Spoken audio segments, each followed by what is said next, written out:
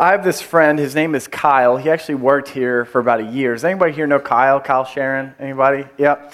So Kyle, one time he called me up. Like, he's just crazy. One time he called me up when I was in college, and he's like out of breath. And he's like, hey man, I just want to let you know I won The Price is Right. I was like, what? He's like, I just won everything. Like, I won The Price is Right. And sure enough, like, we watched like 2 months later, and he'd won the entire thing of Price is Right. And it was just it like fits in his life. Like, he's always doing crazy things. And so he worked here at the church for about a year. And it was at a time when I was in high school. I was kind of done with church, kind of bitter, not really interested in getting involved with a lot of things. And Kyle was somebody that I owe a lot to, because his philosophy of ministry was really not like, hey, like, we need to make sure we have the best curriculum, or we need to make sure we have the best programs and events. He simply just spent time with me, no strings attached. Like, he was like, hey, I just want to hang out with you. I was like, yeah, but like, why? Like, and he was like, I don't know, let's just hang out. And so while he worked here, I would just show up to, the manor house where the church offices used to be, or I'd show up to his apartment, and we would just hang out. And I remember one time they had made this water balloon launcher, and so he wanted to shoot off golf balls with firecrackers like attached to them. And so he went to like launch this thing, and he let go of it, but the golf ball was too small to release. Like, it got stuck in the pouch. And so it came back, and it like hit him like right in the stomach.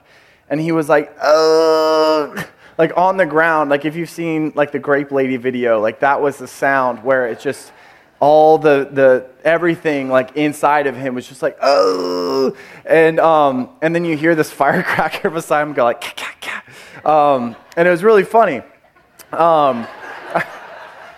And it's funny as I look back, because because of Kyle, I ended up going to college and studying youth ministry, and you go to these classes and they talk about all these philosophies of ministry and all these things you have to do, and you make sure you do it this way and all this kind of stuff. And I almost kind of got a big head thinking, oh, this is how you're supposed to do it. And it's wild, because after 6 years of youth ministry, realizing the most effective ministry I've seen was Kyle in my life simply just hanging out with me and just being around me. And in those times of hanging out, and in those times of just being around each other, having conversations and discipleship happening as life happened, I got so caught up in I got to make sure I have the right curriculum, the best events, the best programs, and realizing the best ministry that you can have is simply being around people, loving them. And in that, conversations will happen. Discipleship will happen. It reminds me of in John 1:14. It talks about Jesus. It says, so the Word became human and made his home among us. Another translation says, the Word became flesh and dwelt among us. The Greek word there, it's kind of like, carne, like carne asada, flesh. And that's where we get the word incarnational. And that's what we're talking about today. Last week, Turner did a great job talking about incarnational ministry, kind of breaking down the X's and O's of what it means to be incarnational. And today what we're going to talk about is how practically can we be incarnational? How practically can we be incarnational? So we're going to jump right into this. There's 4 different things that I want you to remember. And after each of these, I'm going to give really practical steps so that we, as a church, can be incarnational, can embrace the sort of ministry that isn't just about the right curriculum or learning the right things or having the right head knowledge, but simply being present with the people that God wants us to have, wants us to be on mission with. And so the very first thing in your notes there, or if you're using the app, the very first thing that we need to embrace if we want to be incarnational is contact. Contact. I got this word from Young Life. Some of you guys have Young Life background. They always talk about contact work, which means being around the teens that you want to have ministry with. So it's being at the football games and having lunches and all this kind of stuff instead of sitting and planning and being in an office. Contact work, being around the people that you actually want to minister to. There's this guy named Michael Frost, and I saw this video where he talked about 1 Corinthians 8, when Paul is talking to the church at Corinth. And he says, hey, regarding the question about eating food that is sacrificed by idols. And it's kind of strange as you read through it, because you're like, what? Like, we don't really deal with that a whole lot. We don't field a lot of questions in the Connect card, like, hey, what's your stance on food sacrificed to idols? This guy, he talked about how in the church of Corinth, like, it was this big question. And why it was this big question is because back in that day, the way that things worked was you would basically, there'd be like these almost networking groups of a trade. You know, let's say it's blacksmith. So you have all these blacksmiths that come together, and it's this kind of networking event like we kind of have today. And they're all, talking amongst each other. And in these groups, at the beginning, there would always be somebody that would sacrifice a goat or a sheep to the god of whatever that trade was, to the god of blacksmithing, and they would sacrifice this sheep, and then they have this dead sheep that, they're like, what do we do with this? So they would sell it to a butcher. The butcher would, do whatever a butcher does, and someone would go to the butcher and buy, basically that meat. And that was just common practice.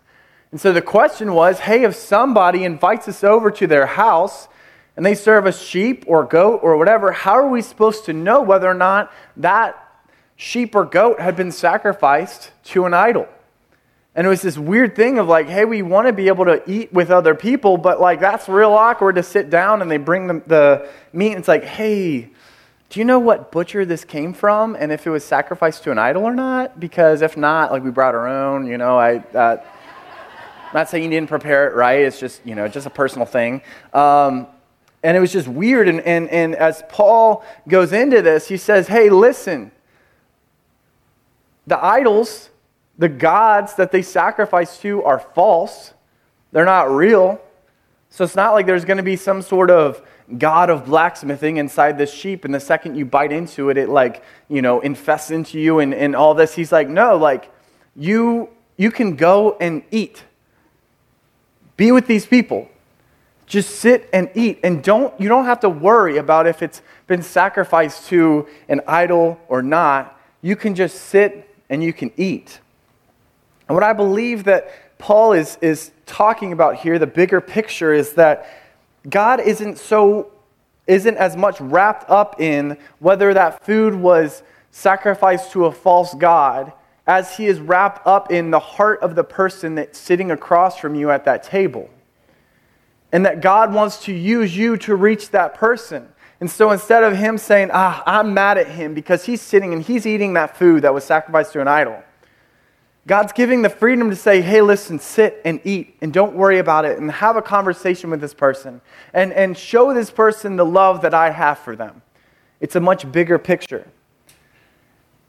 And what Michael Frost was talking about is how we have this social dislocation, how the church has completely removed itself from culture because we get so wrapped up in, well, can I go this place to shop? Can I go this place to drink? Can I go this place to eat? Can I be around these people? Because I don't want them to think that I support their lifestyle.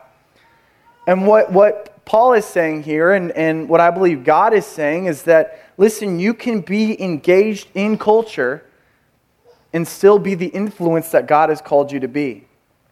Michael Frost said, we serve the cosmic Christ, who is God over everything, every place. So don't be scared to go into the world. And I mean all the world.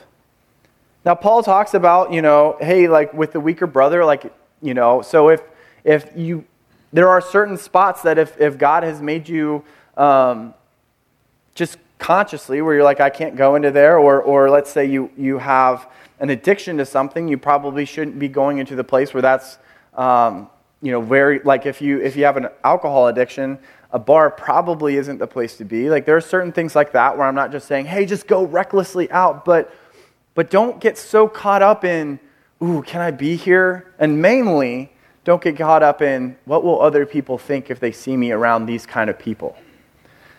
I remember as a kid, so the Enneagram, I'm a 9. Is anybody a 9 on the Enneagram? Anybody? Yeah, my 9s. We're all like, I don't want to disrupt anybody. So like I'm a 9, so like I care a lot about what people think. And I remember as a kid, I got 2 birthday invites, which as a 9, I'm like, people love me, yay. And then I look and it's on the same day, like around the same time at the same place. I'm like, oh no, like what am I going to do? Because I want to go to both parties, but I want both people to think that I love them completely the same, you know? And these 2 people didn't know each other. So, like, my mom was like, yeah, just go. And then when the other party, it's the same place. So it was like a place, you know, where it's like moon bounces and all this kind of stuff. And my mom had, like, talked to, you know, both parents and said, hey, like, you know, he's going to start off at this party and then he's going to join the other one. Not a big deal. But in my mind, I'm like, oh my gosh, what am I going to do? So I start off like 1 hour bouncing around. The other party starts, and they like all have these kids like in a line, and they're like walking them to like the party room. So I just file into that line, and then I see like the other kids from the other party, and they're like pointing at me like, wait, he joined the wrong party. And I'm like, oh my gosh, like in my mind, I had so much pressure and stress and anxiety. And it was just this thing of like, oh man, like, can I be part of both parties? Like, what in the world? And I think that's how we feel like as Christians. Like, I've got all these unsaved people and they do some kind of bad stuff. But then I also have these church friends and like, I don't know if I can hang out with them because I don't want my church friends to see me and think I'm part of the wrong party. Like, what do I do? And with being incarnational, I want you to know that you have the freedom. God's given you the freedom to be around the people that God has given you a heart for. He's giving you that freedom.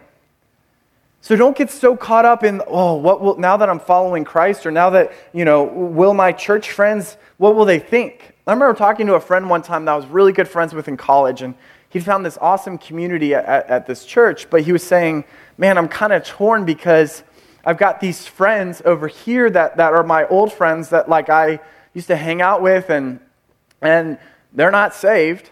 And I have this other group of friends, though, that I've just started hanging out with that are church people, and I feel like I'm learning more about God, but what do I do? And I remember talking to him and saying, man, like a true biblical community is one that is around believers, so you have that strong base, but it's based on mission. So everybody in that community is like, you know what? We are going to reach the people God has called us to reach. So you're gonna have a group of believers that's strong and solid and is your base, but you guys are all on mission, meaning that you guys are all rubbing shoulders and around people that aren't believers. And so it's that both and, it's not an either or. I remember, in my own life, that same guy, Kyle, you know, he would just get himself in the weirdest stuff. And like one time he was like, hey, I started a band and we're going to be on Warped Tour. I was like, what? Like you started your band like a month ago. He's like, yeah, I know, crazy, right? And so they were traveling the entire country on Warped Tour. Now, if you have not been to Warped Tour, it is not, it's not Creation Fest or anything like that. Like there's some pretty bad people. And so I remember thinking though, like I went to a Christian university, and I remember thinking, and I had just been accepted to be on this like student leadership, they called it like a spiritual life director. And I remember Kyle called me up. He's like, hey, I want you to be our merch guy, because I'd done this like merch video. And he's like, I want you to be our merch guy. And I was like, oh, okay, cool. Like I could travel the whole country for free, actually get paid for it, and then really be around a lot of these bands that like I really liked. It's like, that'd be so cool. And then I thought like, shoot, I'm a spiritual life director, and all these people would just totally judge me because I'd be in this environment where, and I was like, I should probably just intern for the church. And that's what I did, because I was so wrapped up in what other people thought. And I think back, man, I probably, if I really would have embraced it and like actually been incarnational, I would have realized, listen, God is everywhere. And he's at Warped Tour, he's in the church, he's everywhere. And so not getting so wrapped up in what other people think of me if I hang out with people that aren't like them. And so for some of you, I want you to release that burden of there are people that God wants you to reach, and they need Jesus. But don't be so caught up in what people will think of you, or if they will judge you if you're hanging out with those people, or even some of the different environments that you might find yourself in. Matthew 11:19 It says this. It says, the Son of Man, Jesus, on the other hand, feasts and drinks, and you say he's a glutton and a drunkard and a friend of tax collectors and other sinners. But wisdom is shown to be right by its results. You see, with Jesus, the church people, the Pharisees, they're saying, oh, Jesus, he's eating and drinking, and he's with the tax collectors, and he's with, in another verse, we'll see they call them scum. He's hanging out with scum. And they were just judging Jesus on what he was doing and who he was around. And if we're following Jesus, I believe that gives us the freedom to be incarnational, to be in different environments, to just be around people and not have that stress and that pressure of, oh, you can't be in that environment. So I want to ask you, are you around people who don't believe like you on a consistent basis? Are you around people who don't believe like you on a consistent basis? So super practical. First off is like, man, you might think, well, my time is all, like I don't have any more time to give to being incarnational. And what I want to say is like, we all have things that everybody has to do. We all have to eat. We all have to, if you have kids, you have all the events that you have to do. If you're in school, you've got school, you've got something to stay active, walking, going to the gym, whatever it is. We all have different things that we have to do, going to work. And what I would suggest is think about how can I leverage these to be incarnational. Instead of saying, oh, I got to get through this and this and this and this, think maybe this is the mission that God has given me, and my everyday life is actually a spot that I can be incarnational, that I can be Jesus to the people around me. If you're only in environments where you're just around believers, super practical, I would say, hey, start to expand your circle. Start to actually be around people that don't believe like you. And it might start small, like, oh, I'm going to start going to a gym that is a heathen gym. I don't know, but like, get around different people, get around different environments. And if that means less church activity, I'm fine with it. I'll sign a note for you if you need it. I don't know, but like, get around people. Get a biblical community that's based on mission. So they're not just going to demand all of your time, but they're going to be pumped for you when you are in different environments. Another super practical thing, accept invitations. When you're invited to weddings and happy hours, meals at people's homes, when your spouse has a work party, say, hey, I want to go to that. And I know this is, if you're introverted, you're like, no, I don't want to do that. But like, I believe that God is really going to use that.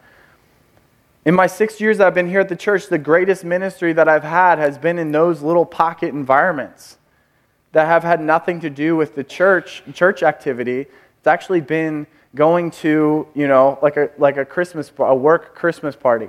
Those are the environments that kind of are exciting because you see, man, God can use you in these environments like crazy. So the first thing is contact. Second is conversations. Conversations. Who here, has anybody read anything from Malcolm Gladwell? Anybody? Yeah, look him up. He's like super smart. He's like, he'll be like, so let's talk about this, right? And he's just super smart, and I'll watch him and I'll be like, I'm a genius. And then I try to tell people what he said, and I'm like, no, I'm not. He's super smart though, but he has this book called The Tipping Point. And in The Tipping Point, he has the story of this lady named Georgia Sadler who had a huge passion for people, the African-American community of San Diego, and she had a huge passion for them to understand and have a knowledge about diabetes and breast cancer and how to prevent and just having awareness of it. And so her first thing was, you know what, I'm going to go to the churches. And she thought, I'm going to have these different kind of sessions at the church where people in the community can come and they can hear about how to prevent diabetes, how to prevent breast cancer, how to know if you're having the symptoms, how to help your family. And she was having them in these churches. But what she was seeing is that the same 20 people were showing up over and over and over, and it was the same people that had the knowledge about diabetes and breast cancer. And so what she decided to do, because she realized, listen, if we just have this amazing message and we're waiting for people to come and hear this message and we're waiting for them to come to us, it's not going to happen. But we have to get this message out. So what she did is she went to the hairstylist of the community. And she knew, okay, the hairstylist will have these ladies for 8 hours. And they're going to have conversations. So instead of me being the expert and waiting for people to come to me at a single location, what if I give the message to the hairstylist and she trained them on breast cancer and diabetes and how to infuse that into conversations? She'd have little stickers on the mirrors that would have different information about it, and it would start these conversations, and all of a sudden it was the tipping point. They started to see that community be changed because they took the message and they gave it to the people in simple conversation. And I believe that the church, just like that, if we keep the message here and say, hey, we've got one expert that you can come and you can listen to, our community is not going to be changed. But if you are trained in conversation and how to infuse Jesus into conversation in a way that's not weird, I believe that's how we're going to change our community.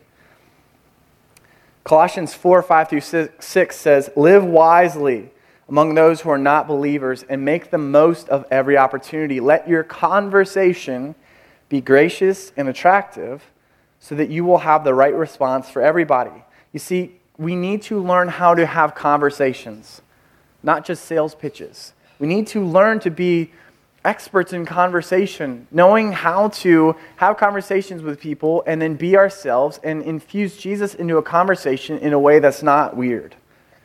Hugh Halter, he says this, Jesus shows us that there's never a change of mind unless there's a change of heart. And there will never be a change of heart without a conversation between trusted friends.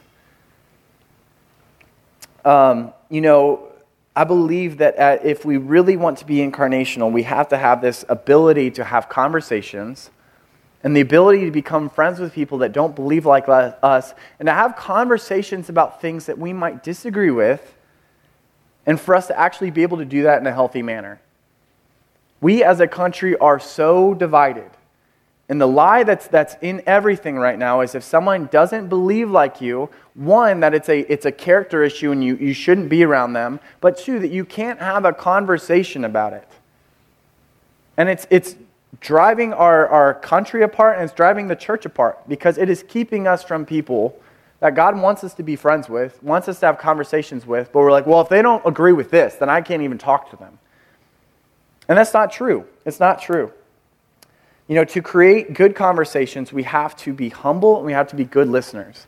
I was watching Shark Tank the other day, and Mark Cuban, I can't even remember what it was, but they kept asking questions, and they kept just going back into their sales pitch and all this, and Mark Cuban just stopped him. He's like, stop. He said, stop selling and start listening. And I thought, man, that's really important for the church. Stop selling and start listening. Actually listen to somebody's story. Sit down and listen and don't feel like you have to butt in and correct and say, oh, theologically that's not correct. Like, we don't have to do that. Like, we can just sit and listen to someone's story and be good listeners. That's why Alpha, there's some small groups out there, and I would suggest if you haven't been through Alpha, you should totally do it. And the best way that Alpha runs, it's this video curriculum where you sit down, you have a meal, you watch these videos that are really well done, and you sit and you just simply have conversations and you talk. And the way that it's best run is when you bring people that don't believe in Jesus, but have an intrigue or an interest in the spiritual, in God, and you sit and you just have conversations. But we have to learn to listen and be good at conversation. It's kind of like a manual, who here can drive stick shift? Anybody? Wow, a lot. I can't, so I'm going to depend on you guys. I watch Amazing Race a lot, and every time there's it's a stick shift, and I was like, well, I'd be done. I could be hours ahead of people, but just in first gear trying to go through the Alps. So stick shift, manuals. There's typically how many gears? 5, right? Yeah, that's right. I'm just kidding. Let's pretend there's 6 gears. So the Absaloms, this couple that help us talk with us as a church staff, they talk about the 6 gears of conversation. And they say it's like a stick shift where you go from one to the next, to the next, to the next. And you can't go from 1 to 6. You go through and you go through these gears, and if maybe you go too high of a gear, you might need to go back. But they say there's 6 gears of conversation. Number 1 is casual. Casual. So that's, the weather, the sports, just regular small talk, just, everyday life. The second is meaningful. Meaningful. This is where you peel back the, what's it on Shrek? Ogres are like onions. That's kind of like what this is with conversations as you peel back. The next is meaningful, which is where you kind of ask them about their family, about their story, about their emotions, about their passions. It goes a little further into the meaningful. The third is the spiritual. Spiritual. And now this is not the salvation conversation. This isn't, hey, if you were to die right now, where would you go? Is it Jesus? No, it's talking about God, good and evil, restoration, hope. You're getting deeper and deeper and deeper, and you can have a conversation with somebody and talk about the spiritual, about, hey, there's got to be an explanation for all of this, and to jump into some of those things. And when you feel like they're really engaging with you, then you can shift to the next gear, which is the salvation conversation, which is, hey, like, for me, the thing that I've found to be the only reason that all this is put together and that we are here is Jesus. And having that conversation about Jesus and walking them through, this is what it means to follow Jesus and to actually receive that salvation in your life. And then the next is maturity, so discipleship, growing in that. And then the next is leadership. So as they're being discipled, teaching them, hey, this is how you lead. This is how you live your life. And so what you'll see there is there's 6 gears of conversation. So when you're sitting and talking with somebody, don't just go to gear 4, say, hey, you right now. Where would you go if you died right now? If a meteor hit you right now? Like, we always go so extreme. Like, a meteor came down and you're in flames. Where would you go? Like, no, like, that's weird. Like, you're going from 0 to the 4th gear.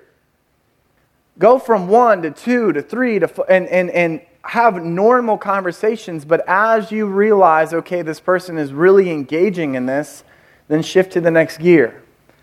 And there's a red light, yellow light, green light. If somebody is like, you're trying to have a meaningful conversation, you're like, hey, tell me about your family. And they're like, no, forget you, bud. Like, don't be like, hey, let's go to the spiritual gear. There will be clues and things that show, hey, they're open to the next thing. And what you might have to do is shift down and say, you know what, we're going to stay in the meaningful for a little bit before we go into the spiritual. And this isn't all in the thing of like, this is my conversation with this person. It's 15 minutes, so I need to get to gear 6 by the end of this thing. No, this is saying, as I am talking with people and have relationships with them, I need to gauge, okay, maybe we have casual conversation 5 times and it's small talk at the water cooler, But then as you get to know them, then you go into meaningful. And then, it's us as believers knowing, just like it says here in Colossians 4, to make our conversation attractive, gracious and attractive. And understanding how to bring Jesus into conversations.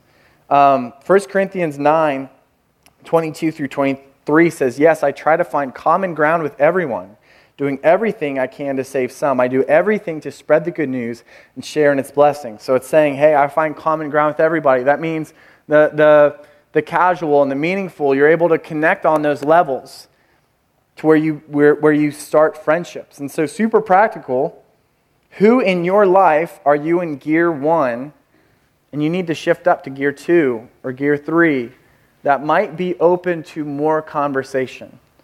And then on the flip side of that, do you need to shift down and learn how to small talk? Some of us only know how to talk to believers, and then when we're around a believer or an unbeliever, we get all weird, and it's like, I got shift 4 to the 4th gear. Like and it's like the clutch is like just saying, hey, chill. Like, you've got to learn how to have small talk first. So learn, how do I find the things that we have common ground with? Can I ask them about their kids? Can I ask them about sports? Can I ask them about, and use those things to develop friendships to where there's a trust to then you can talk about the spiritual. The third thing, this is real quick. I'm great at conversation. Real quick. The third thing is classify. And this kind of goes under conversation, but the third is classify. What it means to classify is to take something and to basically organize it to say, like scientists do, hey, we're going to classify this because it has, we're going to classify this beetle. But many times people are experiencing something that they don't even know is God's design in them or His pursuit of them. And they need you to be able to say, hey, actually, that's God in you. Actually, that's His pursuit of you. That's His restoration taking place. Help to classify these things. So the one is the image of God.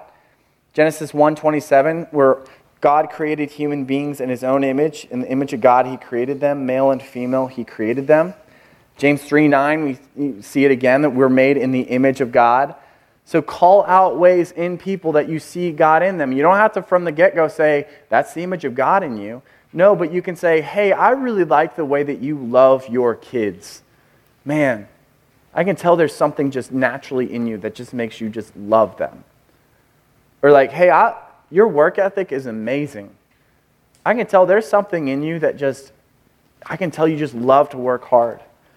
Or like, man, I love that you're passionate about justice. And then as you get deeper into those conversations, be like, I think that that's God. I believe He created you and that He's made you in His image. And He's written some things on your heart that are actually from Him. So be able to help people see the image of God. No matter what their background is, the image of God, I believe, is in every person. The second is the restoration of Jesus, helping people see the restoration of Jesus in everything. John 1:3-5 says, God created everything through Him, and nothing was created except through Him. The Word gave life to everything that was created, and His life brought light to everyone. The light shines in the darkness, and the darkness can never extinguish it. We see that we've talked about this kingdom theology. God is bringing everything back to perfect order. He wants to restore everything. And there's a lot in this world that's been, shifted and moved because of sin. And God, not just personal salvation, but everything He wants to bring back to restoration. I had this car. It was a Volvo. It had like 220,000 miles on it.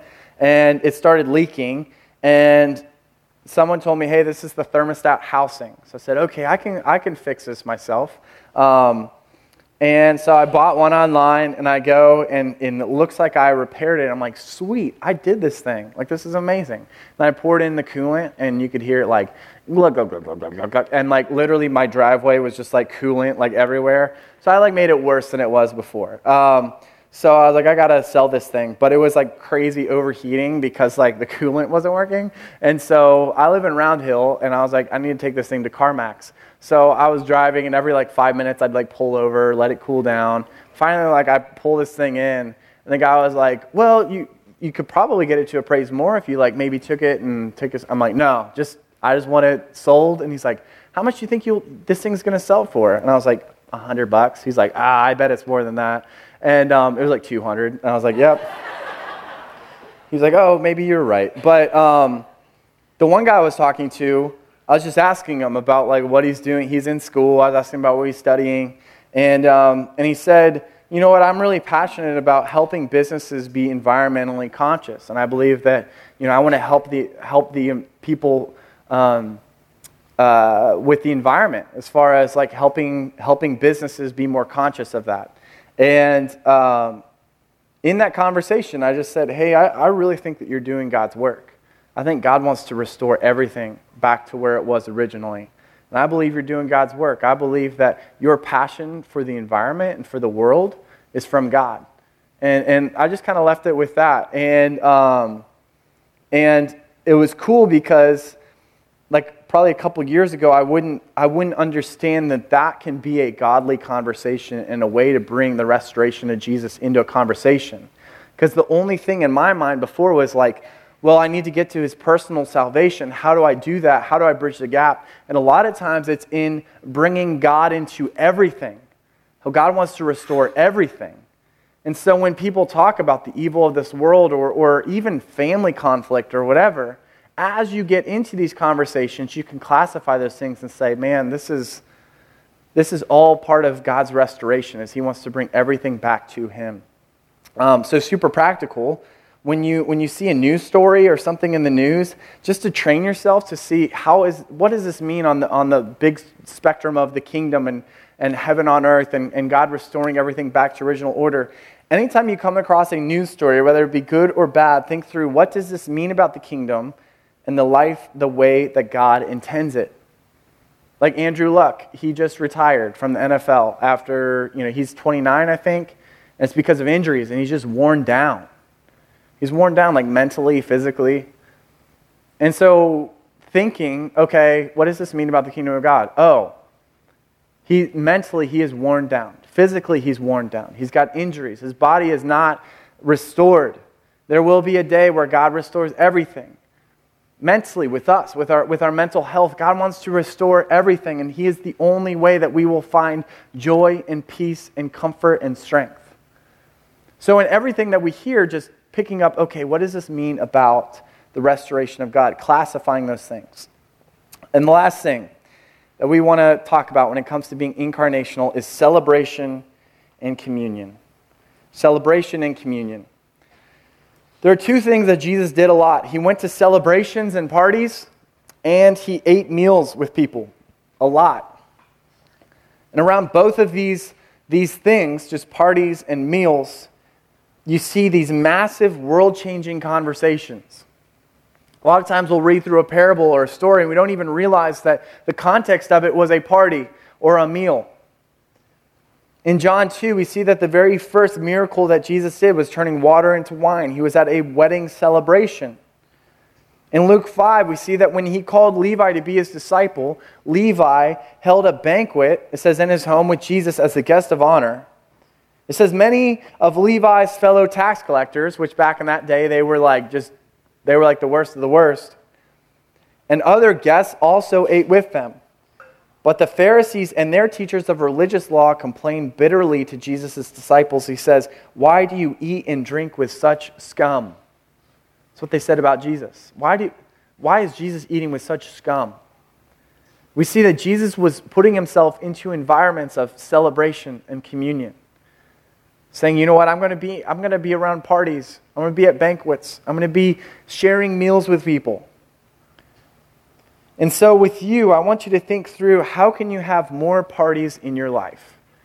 And now some of you guys, you're just thinking like frat party, and you're like, what? Why do I want it? No, that's not what I'm talking about. I'm talking about, how do you bring people into celebration of just us being humans and just being able to laugh and share stories and just sharing that common bond of the common ground that Paul is talking about. How can you do that more in your life? Because Jesus did it. He was around the parties and around the banquets and around the meals and always around people that church people would say, those people are scum. You shouldn't be around them. And Jesus was around them. So in your life, how can you see that more, where you're at more parties? You have more parties at your house. Now, I'm not saying it has to be 100 people. It could be 6 people around Settlers of Catan. It can be Monday Night Football. You have people over at your house. You females, I don't know what you guys connect with, but something that you guys would connect with. But bring people around and expand your circles. So people at your work, people in your neighborhood. And think creatively through this. The Absaloms, the same ones that taught us about the 6 gears of conversation, they talked about how when last year when back to school was happening, they went to their entire neighborhood and they said, hey, their kids are out of school, but they said, hey, we want you guys to bring your kids to our house, to just our backyard.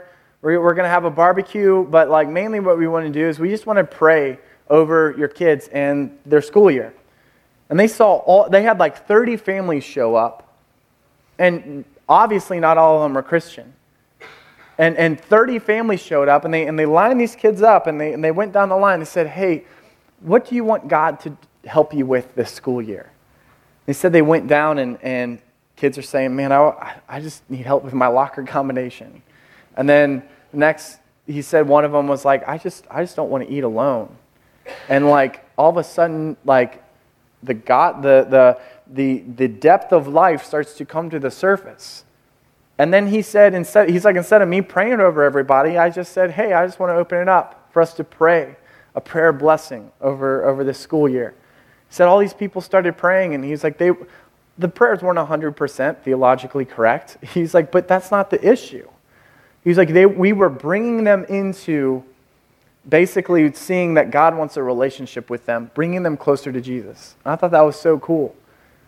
So practically think through, okay, how can I creatively create environments where we just have people around and together, and in that find ways for us to have conversation and connection about what Jesus wants to do in their life. So, here's the thing. Before we bring people to Jesus, a lot of times we must bring Jesus to people. Before we bring people to Jesus, we must bring Jesus to people. Because here's the thing. Every single one of us, we're at a point where we did not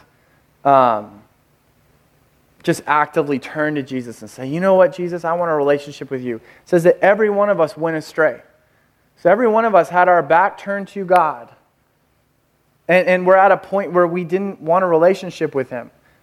We might have been coming to church, but it's not like we're stepping foot into a relationship with God. And what I believe that we should do as being incarnational Christians, following the example of Jesus being made flesh, is that we need to bring Jesus to people.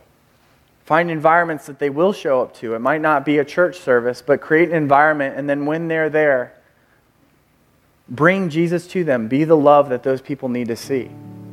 And I believe that you can do this in your life. God wants to use you. You might think, I'm not a pastor. Man, I have my doubts. I'm not even 100% sure about all this. I firmly believe that God wants to use you for the restoration of the world, for bringing people closer to Him. Having simple conversations, having the ability to bring people around and celebrate and have communion and have meals. Practically, God wants to use you. He wants to use you. And the people you know aren't the people that I know. So that means that God wants to use you to reach those people. So as we pray here, I just want to challenge you to think through, how can I be more incarnational and feel the release and the freedom of I can be in these environments and not worry about people judging me and people, saying things about me. Because here's the thing, if people are saying things about you in that way, they did the same thing about Jesus. So you're probably heading in the right direction. So let's pray. Dear Heavenly Father, God, we love you so much. We're so grateful that you pursued us, that you became flesh and you dwelt among us. Jesus, I pray that we would be a church that's incarnational. God, that takes you to people and not just sit and wait for people to show up here. God, I pray for the people that are a little nervous, God, they even socially, God, I just pray that you would give us courage and strength to go into environments that we don't initially feel comfortable in just because we're around people we don't know. God, I pray that you'd give us supernatural strength, supernatural courage. Jesus, I pray for the people in here that when we talk about you pursuing them, that God, that you're knocking on their heart right now. They haven't began a relationship with you. They've been seeking that joy and that strength and that peace in every other way, and they might be just trying themselves to be good enough to get to you, but Lord, you became flesh and you came here and you want a relationship with them. I pray for that person right now, Lord, just right here in this moment, that they would just pray this: Jesus, thank you for loving me. Thank you for dying on the cross and paying the price that I could never pay. Jesus, I want to follow you. I'm giving you my life. In your name I pray. Amen.